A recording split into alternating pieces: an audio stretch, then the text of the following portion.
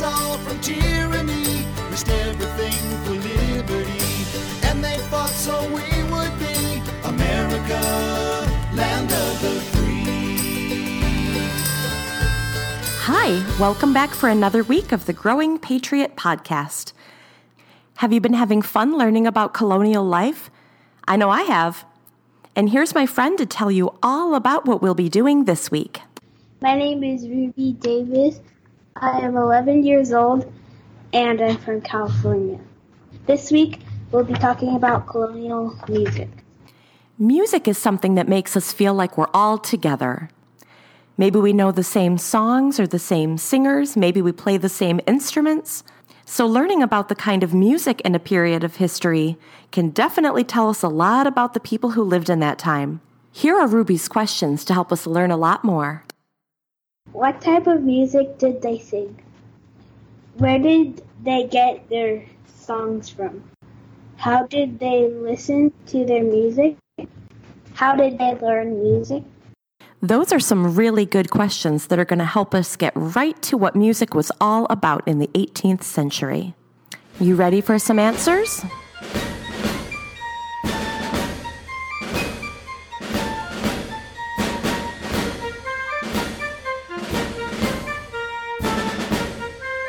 This week, we have the most perfect expert you can imagine.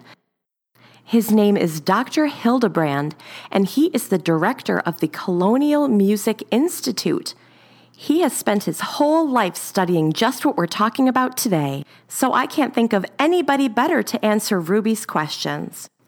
Ready? Here we go. What kind of music did people sing in the colonial era? The two main kinds of music were sacred music, meaning that of the church, and secular. And secular is a word that means anything for other purposes, like music for dancing, music for the theater, music to sing while you're working. There were many more different types of secular music. I just named a few. Dancing might have been the most popular. And normally when people would dance, you'd have one or two violin players, or fiddlers, as you'd call them. There was also music associated, of course, with the military. There were fifers and drummers who were common soldiers in the American and British armies both. And they played those instruments to often to communicate signals from the officers out to the other soldiers. They also, of course, set the beat for marches like Yankee Doodle to try to keep everybody happy when they have to walk so far. Right.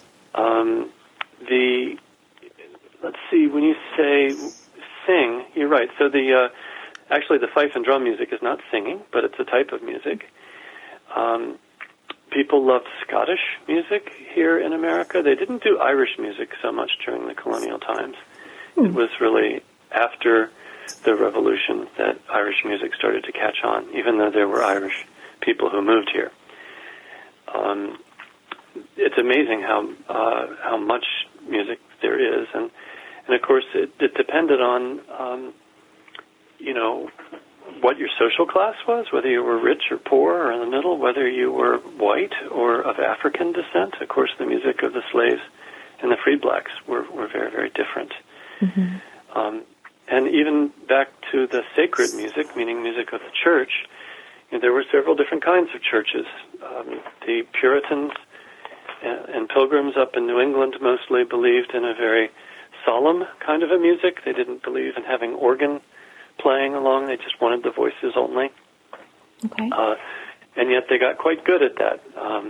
About 100 years after they arrived in 1620, the ministers of what are known as Congregationalist churches of the Puritans and Pilgrims, they decided they needed to help everyone learn how to sing, and so they sponsored singing masters to go town to town and hold lessons, and people got to be quite good at singing church music up in New England.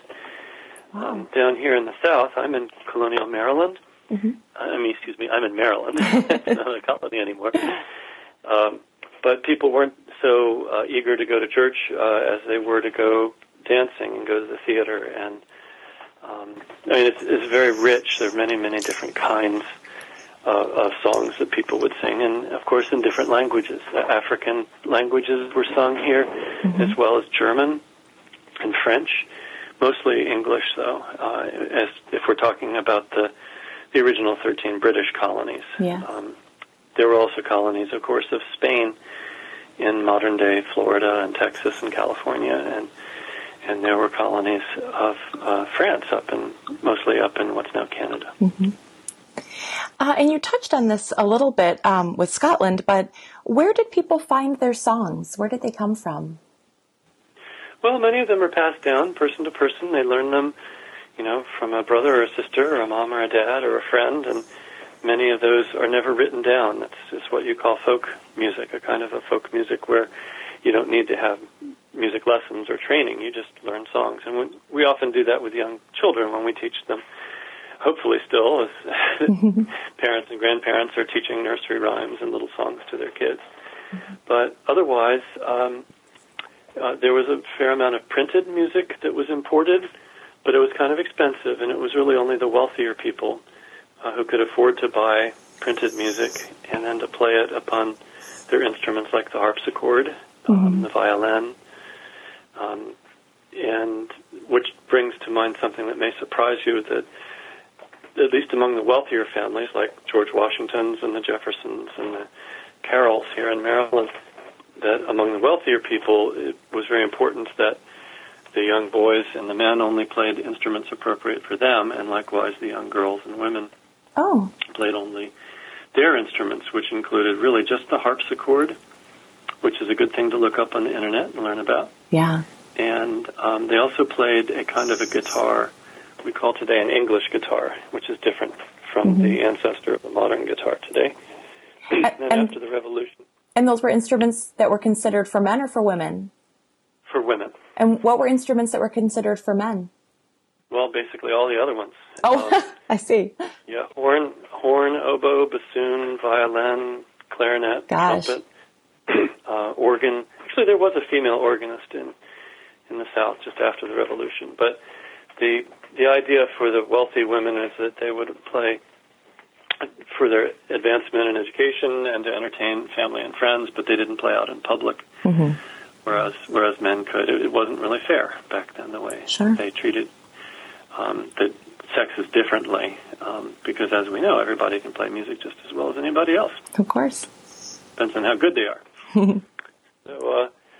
So the music then, some of it survives not just in printed music, but in what's called manuscript, where someone would write out by hand with pen and ink some of their favorite songs. In many cases, since people knew lots of similar melodies, in many cases they just wrote out the words and said, sing this to the tune of God Save the King, which is My Country 'Tis of Thee, or Yankee Doodle, which people still know today. So, which leads you kind of to your third question. People listened to music only when it was being played by real people. There was no recording, of course. Yeah. And so they would hear music in these places I've mentioned, the church, the theater, the dance hall, private homes, out in the fields when workers, both black and white, would often sing to pass the time. And and then leading, all these questions are kind of interconnected. The last one, how did they learn the music? For the very poor people, and most people were generally poor. There were very few people who had much wealth back then. And so the wealthier could hire private instructors to teach them music. But for most times, people would sort of have to teach themselves. And that's something the slaves even did. There were quite a lot of slave fiddlers who taught themselves how to play the violin and would play for dances from plantation to plantation. Interesting. Yeah, a lot of stuff going on. There is. And I also wanted to talk a little bit about how music was sort of a cultural connection between people, those shared musical experiences, the shared songs. Yeah, of course. Well, if we think here in Maryland, quite a few Germans came to settle in the center part of the state in the 1730s and 40s and 50s, and they liked to keep their culture alive. They were very religious, many of them, and they would they would have their church services, many of them Catholic, would be in German instead of in English. And even, 100 years after the colonial times, there are a lot of communities that still like to worship and keep their older church music alive and sometimes sung in their native language, even though they mostly have to learn English to get along in America. And, you see that whether it's Irish immigrants or German or English, certainly the hardest part for the African Americans is that in many cases when the horrible institution of slavery brought them here, families were purposely broken up and separated, which seems even more cruel than all the other parts of it. And yet they found networks of communication such that they could sneak away, or legally they could travel on Sundays to go spend time at another plantation with a parent or a child. And then, of course, the music for them was a way to escape temporarily from such a rough life they had, and also to celebrate, like everyone else, celebrate weddings or birthdays or funerals or, mark important life events. Absolutely. And we still do that with music today. We celebrate and remember and just use that as a way to be together. It's great to see how we have that in common with our ancestors from the 18th century. Thank you so much for joining us today. Yeah, sure. It's a fascinating period.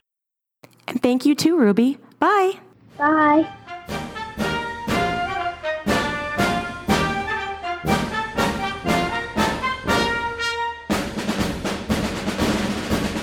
Now, I would love to share with you a couple of things that people wrote during the 1700s about what music meant to them. The first one is something that a man named Lord Chesterfield wrote in his book called Principles of Politeness and Knowing the World. Now, this was a book trying to tell people how to behave, or as he put it, instruction necessary to complete the gentleman and man of fashion, to give him a knowledge of life and make him well received in all companies. So he means it's like manners and things so that you'd have lots of friends. Dr. Hildebrand talked about how one of the main places people listened to music was at dances. And dancing was actually really important in the 18th century because it was one of the places that people got to be together, and especially that men and women could be together and maybe get to know each other a little bit.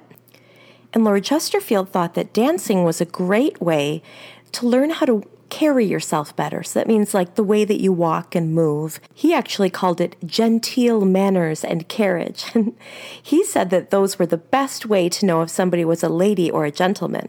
And in that book, which he wrote in 1794, he wrote, "Now, to acquire a graceful air, you must attend to your dancing. No one can either sit, stand, or walk well unless he dances well. And in learning to dance, be particularly attentive to the motion of your arms, for a stiffness in the wrist that will make any man look awkward. If a man walks well, presents himself well in company, wears his hat well, and moves his head properly and his arms gracefully, it is almost all that is necessary." So he thinks that everyone will make up their mind about you just on the way you move, and even on the way you sit still. And you have to learn how to dance to learn how to do those things. So back then, learning how to dance was a really important part of society, and you couldn't dance without music. But I also want to talk to you about something a little different, and that's the music of slaves. Dr. Hildebrand talked about how a lot of slaves had to teach themselves music, but in fact they also had to make their instruments a lot of the times. Nicholas Creswell, a man who lived in Maryland, wrote in his journal in 1774, and he wrote that slaves generally meet together and amuse themselves with dancing to the banjo. This musical instrument, if it may be so called, is made of a gourd, something in imitation of a guitar, with only 4 strings and played with the fingers in the same manner. Now, banjos are instruments that look kind of like guitars, but when they were made out of gourds, that means that you would take something kind of like a pumpkin, hollow it out, you could stretch a skin over the top of it, add some strings and a neck, and there's your instrument. So this was something that you didn't need a lot of money to do, but you could still play music and spend time together.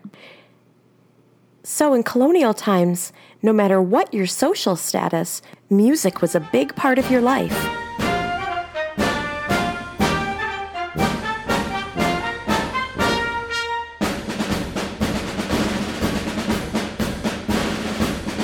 Let's talk a little bit about what we learned today about colonial music. So people really sung two different kinds of music: sacred music, which means music from church, and secular music, which means everything else. Now, the sacred music, the church music, could be different depending on what your religion was. For example, the Pilgrims had pretty simple music. They had just their voices and no instruments.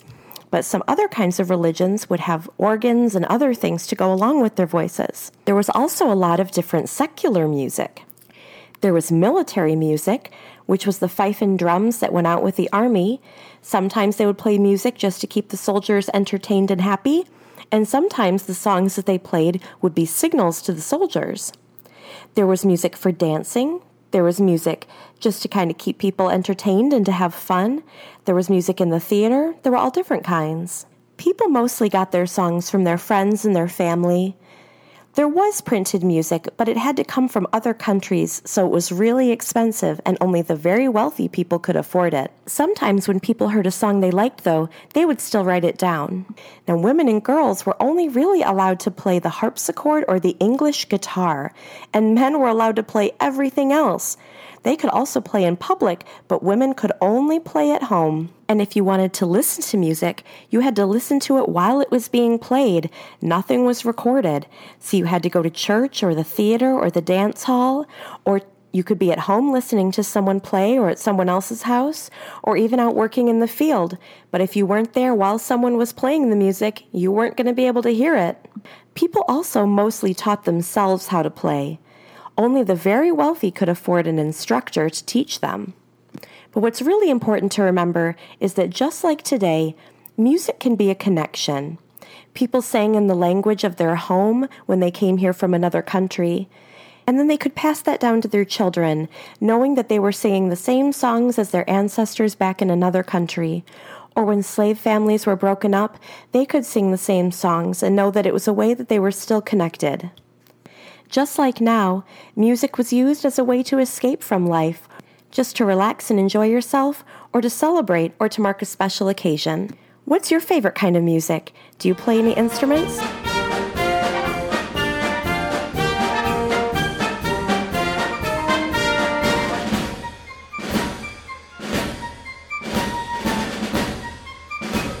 Thanks so much for joining me this week. Are there any special songs that you sing in your family? I'd love to hear all about it. Your parents can let me know on Facebook, Instagram, or Twitter. My username is Growing Patriots on all three of those. You can also visit my website at growingpatriots.com to find more information. I'm also going to post some videos and songs and other things that go along with this episode. Remember to stop by iTunes to rate the podcast and subscribe, and share with a couple of friends who you think might like it. Thank you so much for listening, and I'll see you next week. They freed us all from tyranny, risked everything for liberty, and they fought so we would be America, land of the free. America, land of the free.